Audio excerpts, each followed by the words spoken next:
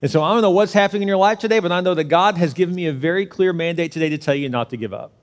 So as we dive into that, let's first start with our mission statement. What are we here to do as a church? We're here to take as many people to heaven as we can before we die, period. That's what we're all about here at Church Unlimited. Again, thank you for being a part of our services, and thank you for being that kind of church that is known as the place that you can come and get your life put back together. I love that about our church. That's who we are.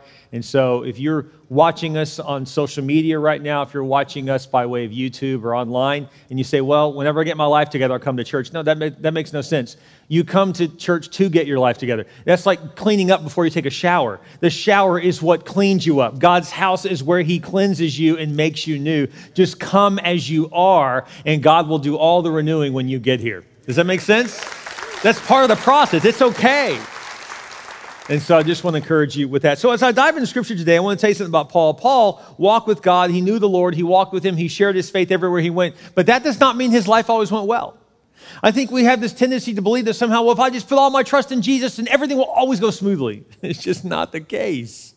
You can be trusting in the Lord and have everything fall apart. And that's exactly what happened to Paul here. Paul is preaching the word in about Acts chapter 25 in the Scripture, and he gets thrown in prison for it. So he's done nothing wrong. He's just preaching Christ, but they're saying it's an insurrection. He's stirring up the community. So basically, if you're popular, you're going to jail, apparently. That's what happened to him, is that they were saying he was an insurrectionist when really all he did was preach the gospel and people were being saved, but they were angry because the Jewish priests didn't like the fact that they now had competition, and so they threw him into prison, and they when they did that, he appealed to Rome. What that means is that he was a Roman citizen. That was actually something that was not easy to get. To get a Roman citizenship was very expensive. He was born with it, but that's very rare. And so because of that, he could appeal to Caesar, and they would have to send him to Rome to stand trial. Instead of being in a very biased court where he obviously was going to be, they threw him in prison with really just straight up accusations and no evidence of anything. So he thought, if you guys throw me in prison with no evidence, and there's no telling what you'll do in a trial. So I'm going to appeal to Caesar. And also the Lord told him he was going to go to Rome anyways to witness to Caesar and to those in Rome. And so he ends up kind of in a big legal mess. So here's what happens to him. At this point, they throw him on a boat as a prisoner. So now he's on a boat as a prisoner, and they're trying to sail to Rome. They end up stopping in a lot of little islands along in the Aegean Sea, which is along basically Greece, okay? And so they end up on all these little islands because the storm hits them and they barely survive. When they're not even to Rome yet. They're about halfway there. The ship breaks apart. They barely make it to shore. It's a crazy story. You should read the whole thing. It's Acts chapter 26, the end of it, and all of 27. But I just want to highlight, because I don't have time to read the whole thing, want to highlight what happened to him, because maybe you'll find yourself, one of these things has maybe happened to you recently. And so here's what happens to him. He's falsely accused. He has legal battles. He gets detoured. It takes him longer than he thinks to get where he's supposed to go. You ever been there? So he's on this detour. He's on plan B. He's disrespected by the captain when he says, "Captain, I think this is what we should do." The captain says, "Who do you think you are? I'm not going to listen to you. You're just some lowly prisoner." He's like, "What?" So he gets blown off. He's ignored as well. And so he tells him, "I think if you go out in the storm, I think there's a storm coming. I think we'll be in a big mess." And, "Oh, we'll be fine. I'm the captain. You're not." Well, guess what? They end up in a big mess. So Paul was right, basically. And so they also decide they're going to abandon all the prisoners and just jump ship. All the sailors like, "Leave the prisoners, we'll go." So they're going to leave them locked up with a ship going down. And basically means you're going to die. You're going to die. And so that's where they're at. And they end up experiencing great loss. They keep throwing all the cargo overboard. They eventually throw all their gear overboard. This means everything, all the Paul stuff, up too heavy, throw it all overboard. He's like, "Are you kidding me?" So he's experienced great losses. Let me just ask you, have you experienced great loss lately? Something you really cared about? Someone you really cared about gone? Maybe you've experienced great loss. Maybe you felt disrespected or ignored at work. Maybe for you, you feel like you're on a detour. This is not how my life is supposed to go, Pastor. This is not where I'm supposed to be in life. I thought I was going to be here and I ended up there. Maybe it's taking too long. You thought the promotion would already happen. You thought there'd already be a ring on your finger. You thought you'd already be married. You thought you'd already be pregnant. You thought you'd already have something in your life that hasn't happened yet. Maybe you're frustrated right now. This wasn't how it's supposed to be. Paul can relate to all that. Paul goes through all that and more. He is in the storm of his life. And I believe that when you're in the storm of your life, God wants you to know this. Don't give up. God is still on the throne. He can still be trusted. He knows what's going on. He is there for you. He has still got you in the palm of his hand, even in the midst of the chaos. Don't give up. God is with you. Don't quit. Don't give up. Before I go any further, I want to stop and read a story because youth camp just happened. They just got home, and I'm so excited about what God did. And just so you know what God did, let me just give you some numbers. 914 students went to camp. That's an incredible amount of students. 237 of those students accepted Christ as their Lord and their Savior in the last 5 days at camp. That's incredible. 107 of those students rededicated their lives to Christ, and 134 students got baptized at camp in the last 5 days. God just moved powerfully. That's why I'm not going to let the devil distract me, because God's moving powerfully. And so I just want to encourage you, when God does his greatest work, the devil also will throw everything at you as much as he can. And so just hang in there. God still has a plan. I want to read one story. Can I do that real quick? Can I just read one story to you? This is just from one of our camp counselors about a student named Nate. We asked permission to be able to share this. I want to read this to you. So far, I have not been able to read this without crying. Day 1. Nate first arrived to camp extremely closed off. He put his headphones in and ignored everyone. He was upset that he was there, and he was resistant with leaders and tribe members, that's their small groups, when encouraged to join in events. Then, that night during small group, he finally gave in to joining and was brave enough to open up and share his story for why he doesn't believe in God. After sharing that he was an atheist and only believed in science, he still received a genuine love from his team in the cabin and wasn't judged. He told us he loved that we were not shoving the gospel at him, but instead were accepting towards him, and still loving him for him. It knocked down some walls that allowed him to open up more to his peers, but more importantly, to what God wanted to show him. Day 2. Without telling anyone, he decided to give God a chance at service that night. When we got into the tribe time, small groups, he told us that he prayed for his first time, and he began to tear up. He wanted to experience the comfort and kindness that we displayed and the love that we had for one another, so he took it a step further by praying. Keep in mind, every night after the jokes and laughs were done, these high school students didn't go to sleep until they told each other they loved each other. When he shared that amazing step with the group, we all cheered, encouraged him, and prayed over him. Deep talks were had, and tears were shed, and hugs were embraced. Day 3. The next morning during the service, he was spotted with his hands up in worship. Here's an image. Someone captured it. He was almost there. The Holy Spirit was moving. When service started, he was completely engaged. And when the opportunity to give your life to Christ was given, he stood up in boldness. Our whole group stood up and cheered and hugged him, which was amazing. The best part, sorry, man. The best part was his sister, who was an intern, heard about this during lunch and burst into tears. She ran around the cafeteria looking for him. When she found him, they hugged each other tight and cried. So did I. It was the most fulfilling moment. Here's a picture of his sister finding him in line at lunch. Day 4. Nate was now telling an unbeliever how much Jesus loves him too and prayed for him. And that is why we do this. This is why I find a passion in ministry for all the Nates in the world who don't know Christ. This brings me joy, more joy than anything else in the world has to offer me. It gives me the sense that the Holy Spirit that I never want to be without, and to see lives being transformed in front of me because God used me, gives me a purpose here on earth. God is so good. And one more update. Here's Nate being baptized at camp. God is moving in a powerful way. Woo. I can hardly get through that, and my answer to that is Satan, bring it on. God's bigger. God's bigger. Last part of Acts chapter 27, Paul says this. It says, the terrible storm raged for many days, blotting out the sun and the stars until at last all hope was gone. Is that you today? Is all hope gone for you? Do you feel like it's done? My marriage is over. It's done. My kid's never going to turn around. This cancer is going to take me. I can't be healed. I can't be turned around. My financials never turn around. God just isn't there. Are you just losing hope? What do you do when you feel like you've lost all hope and you don't know what to do? Paul says, don't give up. And here's what he did to not give up. You may say, okay, that sounds great, Pastor, but how do I not give up? How do you do that? I want to give you some simple principles today on how you cannot give up in whatever you are facing today. Look what happens in Scripture. Acts chapter 27, Paul is now on a ship It's been weeks that they have been tossed and turning on the ship. They're literally thinking they're going to drown. They're throwing all the cargo overboard. I mean, it is going terribly wrong. And so look what Paul says. No one had eaten for a long time. Finally, Paul called the crew together and said, "Men, you should have listened to me in the first place and not left Crete. You would have avoided all this damage and loss."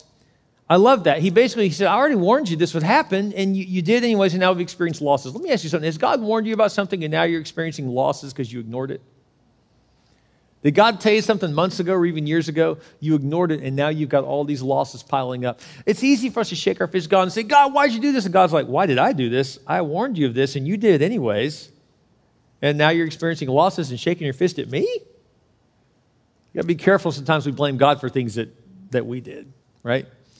And so that's what's going on here. So verse 22, he says this, "But take courage." So he's not trying to insult him. He's saying, but it's okay. I know we've experienced losses, but look, take courage. Then he says this. He says, "None of you will lose your lives, even though the ship will go down." So he's like, it's going to go bad. I'm not going to lie. The ship's going to go down, but we'll be okay.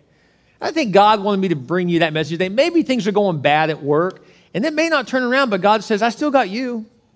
And so I just want to encourage you. Something may really come apart, but God still got you. The divorce may happen, but God says, "I still love you and I'm with you. I still have a life for you. Your child may continue to make wrong decisions, but I'm still with you. You know, the economy may not turn around anytime soon, but God's got you. You know, you can just decide, I'm not going to participate in this economy because I'm a part of another kingdom. I'm a part of God's kingdom, and He's got me." Does that make sense? He says, "For take courage, none of you will lose your lives, even though the ship will go down. For last night, an angel of the Lord, to whom I belong and whom I serve, stood beside me. And he said, 'Don't be afraid, Paul, for you will surely stand trial before Caesar. What's more, God in His goodness has granted safety to everyone sailing with you. So take courage, for I believe God. It will be just as He said, but we will be shipwrecked on an island.'" He says, hey, this is going to happen. The ship's going to go down, but we're going to be okay. God told me. Why does He know He's going to be okay? Because He says, hey, God reminded me of the promise that I would stand before Caesar in Rome. That's not possible if I die now. So I know I'm not going to die. You know what's great about God giving you a vision for your future? Is it means you got to survive to get to it. So that means that you're not going to die. God's got you. You're going to be okay. He's going to get you there. When God gives you a vision, an expected promise of where you're going to end up, you know that God will deliver you. And so, by the way, the angel did not tell Paul the vision. He already had that from God. The angel reminded him of it. In fact, here's where God spoke to Paul, was Acts chapter 23, when he said this. He said, "That night the Lord appeared to Paul and said, 'Be encouraged, Paul. Just as you have been a witness to me here in Jerusalem, you must preach the good news in Rome as well.'" So he held on to that. A couple of things I want to point out here is that he said, "For last night, an angel of the God to whom I belong." Why was he saying it like that in that language? It's because the people in Greece, those would be the sailors that were taking him to Rome. The people in Greece, they have what's called the pantheon. Pan means many. Theon means God. They believed in many gods. So they didn't have like a church they didn't have like the Baptist church, a Catholic church, a Mormon church. They didn't do it that way. They were like, here's your one church, come pick your God. It was like cafeteria church, which is pretty jacked up because it creates a big mess. Like, just basically what they're saying was, just be sincere, believe whatever you want. You believe in the God of your tennis shoes. Great, worship the God of your tennis shoes. You believe in the sun God, the moon God, the cow God, the milk God, whatever you want to believe. And so that's what they did, which was just a big mess. And so he was real specific. He said, no, the God whom I serve, not all these gods you're talking about. So when I use the word God, I'm talking about the God of Abraham, of Isaac, the God who sent His son Jesus, that God. And I want to point that out because I think in today's world, people are all cool with you saying, I have faith and I believe in God. But when you start mentioning Jesus, it's incredible how offensive that gets to people. But I want to tell you right now, Jesus said, I am the way and the life and the truth. No one gets to the Father but through me. Jesus is the only way to heaven. I want to be real clear here. He is the answer. You say, but I'm sincere in my other faith. Well, then you're sincerely wrong. Jesus is the answer. And so I don't mean that to be, offensive. People say, oh, that's so offensive. I always think it's funny. They get all upset that Christians are so offensive. They think they're the only ones going to heaven. Well, what do you think of their other religion teaches? It's the same thing.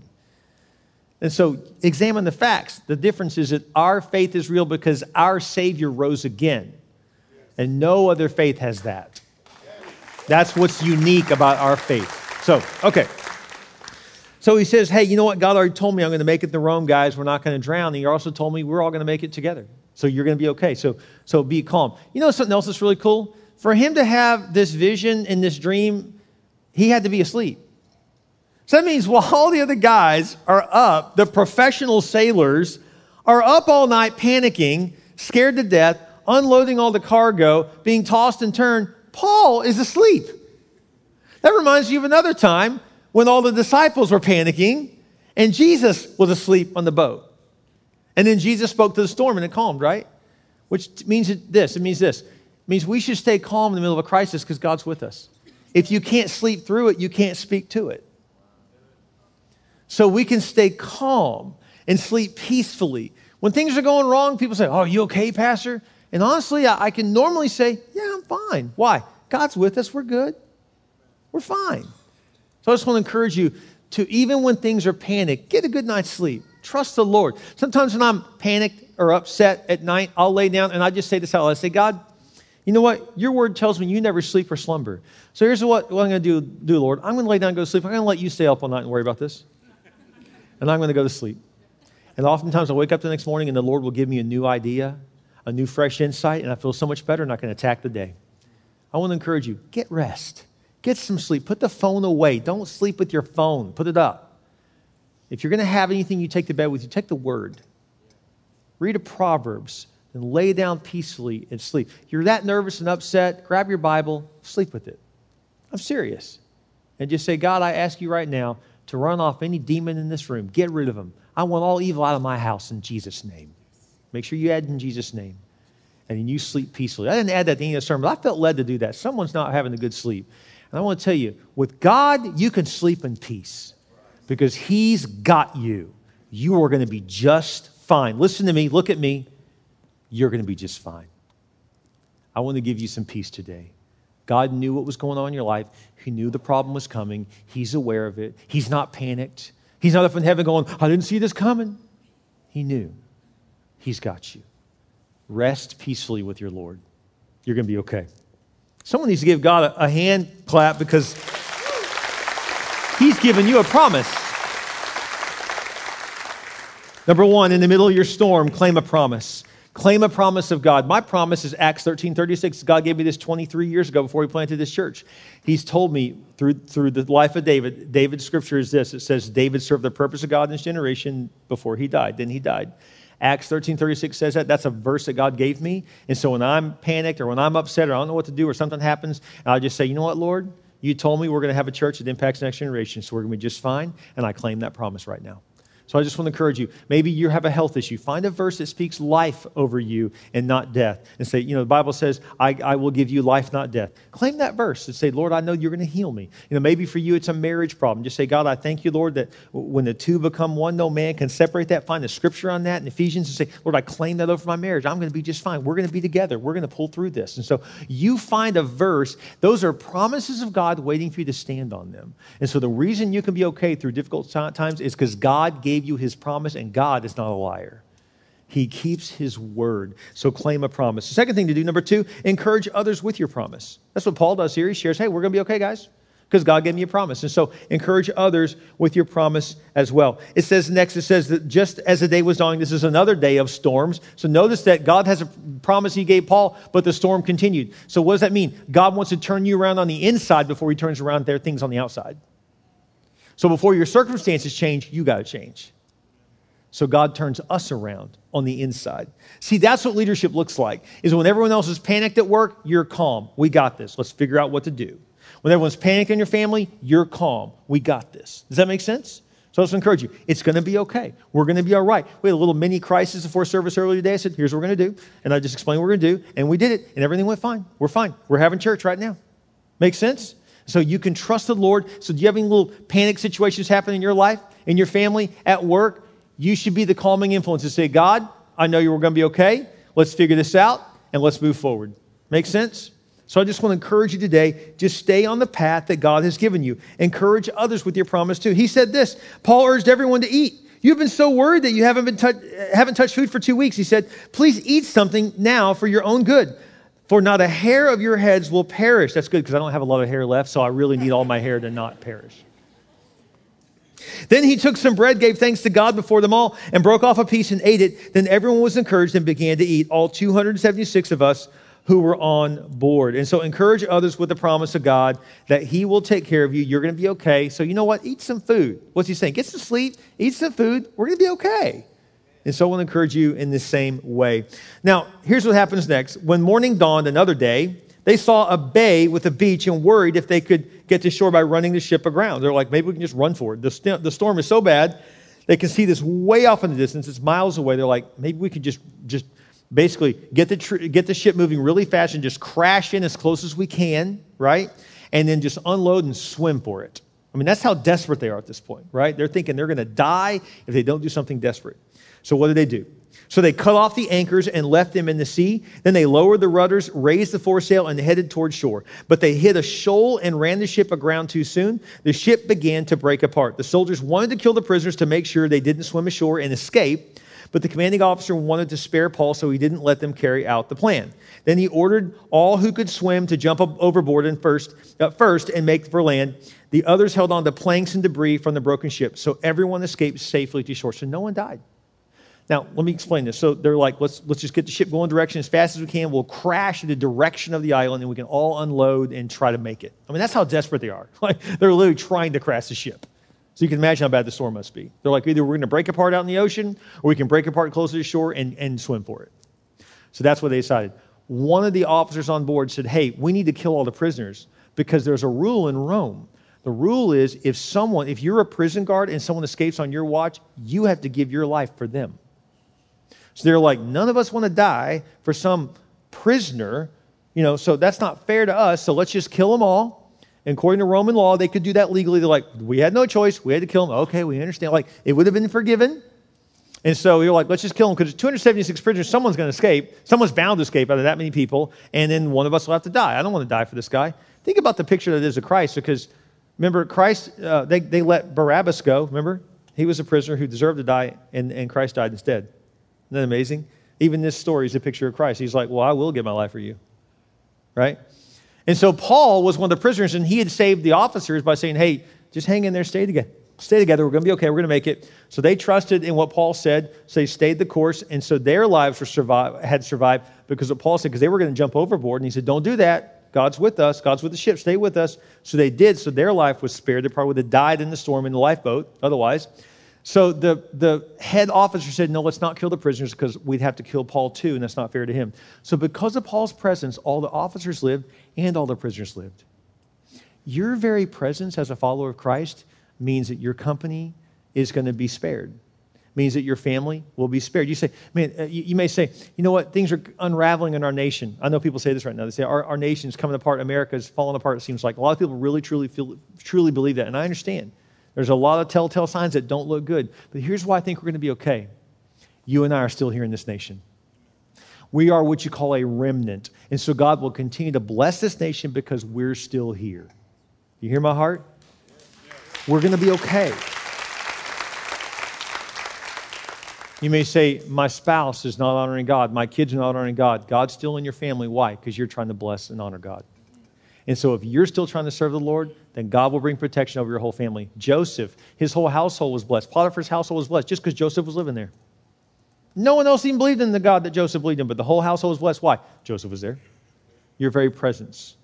And so Paul was such a leader that he ended up literally saving the whole ship. All 276 people survived this incredible crash because of Paul's leadership. And I just want to talk to the leaders in the room for a second, just to those who are leaders at all of our campuses, those watching online. Use your leadership gift to save the masses. How do you know if you're a leader? Well, for one, you're probably already being blessed because you are a leader. You're probably in the upper echelons of the military. You're probably making more money than anyone else in your company. You're probably the top salesperson. You're probably leading in administration and education. You're one of the leaders. In other words, people look to you. And so when God gives you more influence and more affluence, use your influence and your affluence to save others. That's what Paul did. And so I think it's great that you have a big fat house and nice cars and go on big vacations. Please do all that in spades. Just make sure you do something for God too. Just make sure you're using a portion of the way God's given you that leadership gift to save the masses. Does that make sense? And so God has given us leadership, and it's great that you can bless your family and your future and your career with it. But remember, God gave you the ability to have more than you need so you can reach and save the masses. So Paul, your leadership is not just to save your own butt, it's to save everyone around you too, man. And so thank you, Paul, for showing us how to use your leadership. Notice, by the way, he used his leadership while he was still behind bars. Hey, God behind bars, you're still a leader. You don't have to get out of prison to be a leader. You can lead that whole prison cell. You're still a leader. You don't need a title to be a leader. Just begin to lead yourself and lead those you have influence with, and you're a leader. You say, well, I mean, I'm just a kid. I don't have any. Do you have a little brother, little sister? Oh, you're a leader. What you do, they will do. You get into mischief, they'll follow you into it. You get into God, they'll follow you into that. My sister is 5 years older than me. One of the biggest reasons I wanted to live for God is I saw her live for God. And I remember as a little 10-year-old kid looking at my sister when she's 15, fall in love with Jesus, and I said, I want to be like her. I want to be just like her.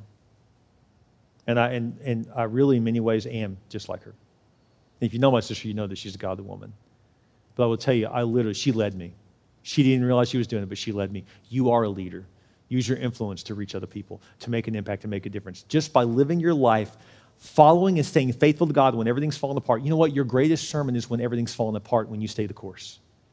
When you stay faithful to God, the greatest sermon you'll ever not preach is just living right when everything else is falling apart. Don't give up. This is your greatest moment. Your mess is a message. Your test is a testimony. God's using this. I promise you, whatever you're facing, don't quit. Now look what happens next. They finally get to shore. You're like, whew, we're here. We're safe. All is good, right? And then isn't this always the way it works? That right when you think everything's done, bam, the devil hits you again. How many guys know what I'm talking about? You're like, right about the time when I think all is good, then something else happens. Look what happens. Check it out. They're on an island. Islands are pretty. These are nice places to live. Like, oh, this is beautiful. Can't we just sit here and soak up the sunset? You know, can't you just, someone give me a pina colada? Let's take it easy. This is great, right? Someone start playing some Jimmy Buffett in the background. Let's do this, you know, and they think, oh, finally the storm's over. And right, well, actually the storm continued even while they're on the island, but they had people being kind to them. They thought, oh, we're good now. Everything's going to be fine. We're all safe. Look what happens. Once we were safe on shore, we learned that we were on the island of Malta. The people of the island were very kind to us. It was cold and rainy, so they built a fire on the shore to welcome us. As Paul gathered an armful of sticks and was laying them on the fire, a poisonous snake, driven out by the heat, bit him on the hand. You got to be kidding me.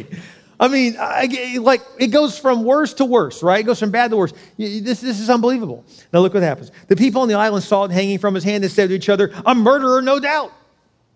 So again, let me go back to the way people from Greece were.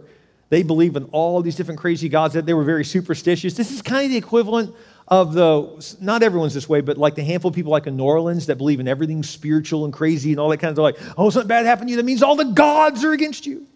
I mean, but that's how people believe. It's kind of nuts, but people believe that, oh, you got bit on the hand by a snake. The gods must be against you. The god of the tennis shoe I worship or whatever, you know. And so he's like, you're kidding me. Like I took this bite. He took a bite. He took it publicly. It said that the snake was still hanging off his hand. That must have been really painful, right? Like, you got to be kidding me, right? And so look what happens. The people on the island saw it hanging from his hand and said to each other, a murderer, no doubt. Though he escaped the sea, justice will not permit him to live. But Paul shook off the snake into the fire and was unharmed. You know who's called a snake in the Bible? The devil. Here's what you do. When something comes at you and it's public, shake it off. Don't worry about it. You're going to be fine. Have you ever wondered, like, okay, God, it's bad enough that this happened to me, but why did this have to go public? You ever had something like that happen to you? Like, I mean, it's bad enough that I'm having issues in my marriage, and why do my kids have to hear us fight? It's bad enough that the boss is mad at me, but he screamed at me in front of all the employees. It's bad enough that, you know, I've got some problems going on, but then someone decided to do a Facebook post on me. Right? You ever had something like that? Where it's public and you're like, oh, man, you got to be kidding me. Why? Why, God, did you let that happen, right? It's bad enough you got bit by a snake, but in front of everyone? So they began to question him. It says the people waited for him to swell up or suddenly drop dead. But when they had waited a long time and saw that he wasn't harmed, they changed their minds and decided he was a god. Isn't that amazing? Like, you're a murderer. You're horrible. You deserve to die. Oh, wait, no, you're a god. It's like, wrong on both counts. I think it's interesting here. Why does this happen? So when you were wounded publicly, this is so you can show your faithfulness in public. So when you get wounded publicly, It's just you can be faithful in public. When you have a wound privately and you're going through something difficult, no one you know about, it's an opportunity for you to be faithful to God when no one else knows. And when you get wounded publicly and something happens and it's a big thing, when you're just faithful in public, everyone knows. But just stay faithful. I love how it says here they waited for him to die. Listen, let me tell you something. I've been in the same town for 23 years. There's people still waiting for me to go down. Ain't going to happen because I'm going to stay faithful to God and we're going to be just fine. Make sense? There's always going to be haters. I bet you got some. There's probably someone just waiting for your marriage to end. They're just waiting on it, right? Maybe you're like, I'm on my second marriage. My first spouse is just waiting for our marriage to end, right? Maybe you're like, man, I got a former boss that let me go, and I'm at this new job, and they're just waiting for this to fold. There's always a hater just waiting for your life to fall. They're just hoping of all hopes that your life will fall apart and things don't go well. You just stay faithful to God anyways, because what they think of you is none of your business. You stay faithful to God. Let me also say this. When people talk bad about me, I don't worry about it. When people talk good about me, I also don't worry about it. When people say, oh, that Bill Cornelius, he's this and that. When someone says about you, this and that, who cares what they think? At the same time, when someone says, oh, he or she's the greatest, they're unbelievable. Don't listen to that either. Also not true. I appreciate you thinking I'm all that, but I know myself. I'm not all that. Does that make sense? You need to believe what God says about you and not what people say about you. Just trust in the Lord. When you're wounded publicly, it's an opportunity to be faithful in public.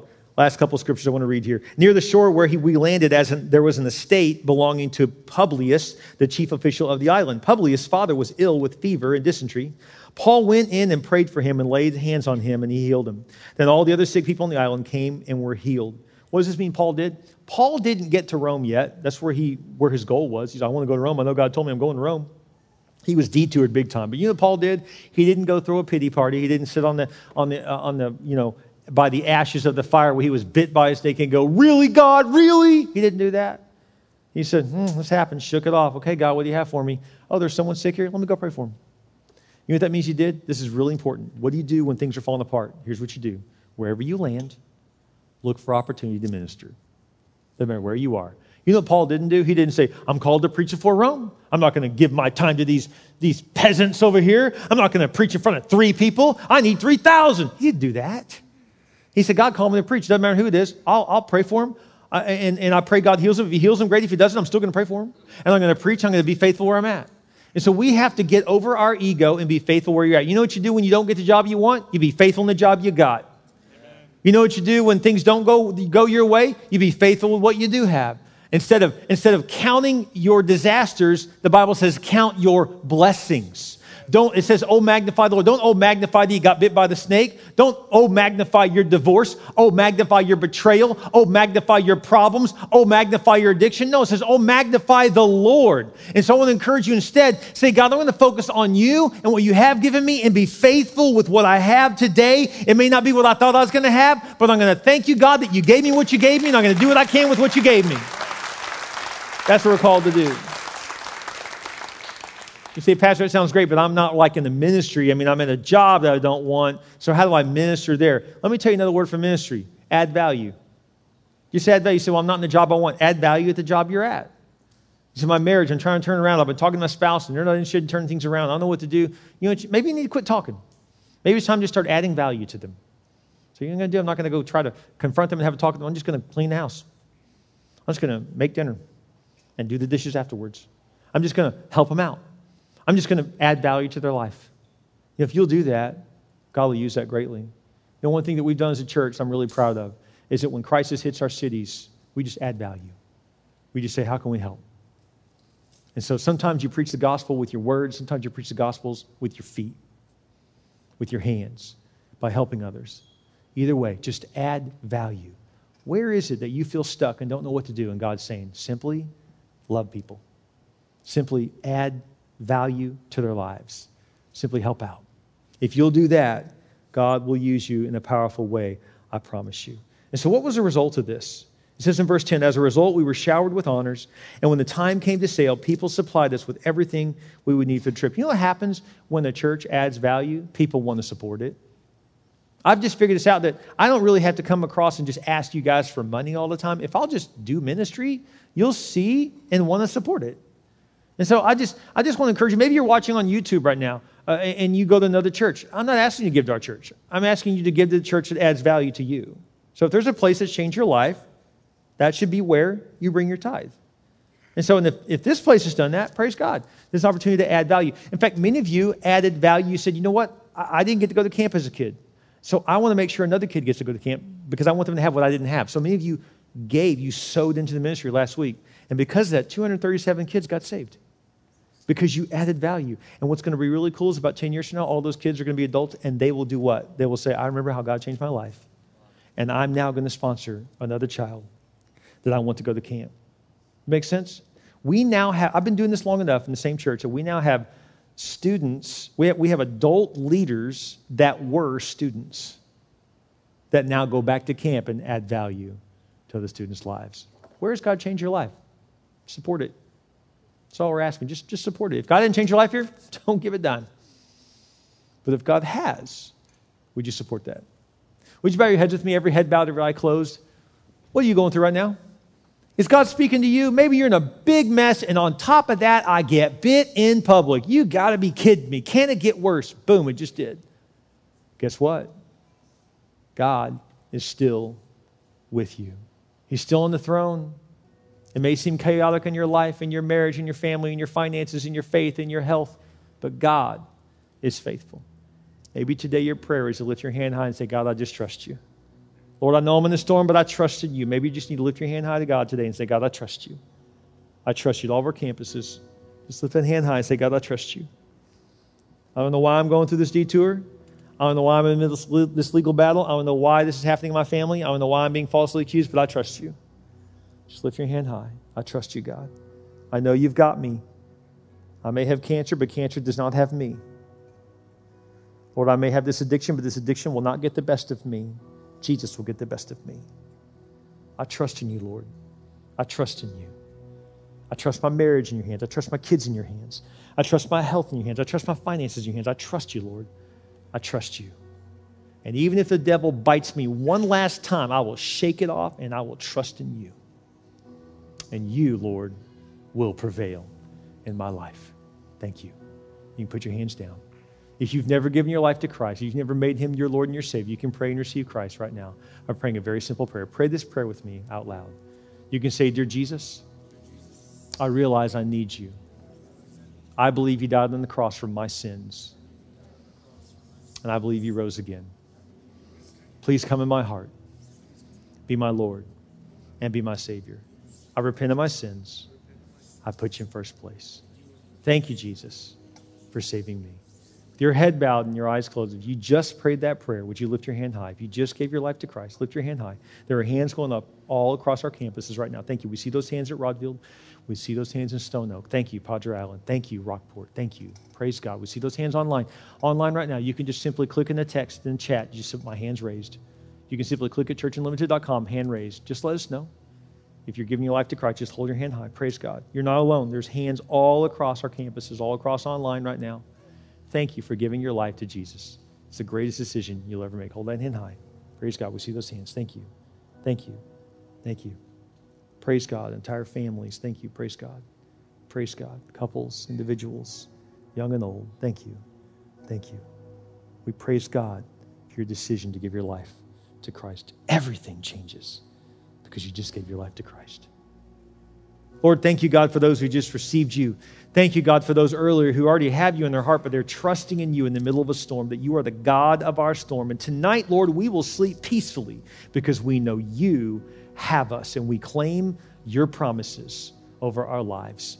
In your name we pray. And all God's people said, amen. Isn't God good? His word is so true.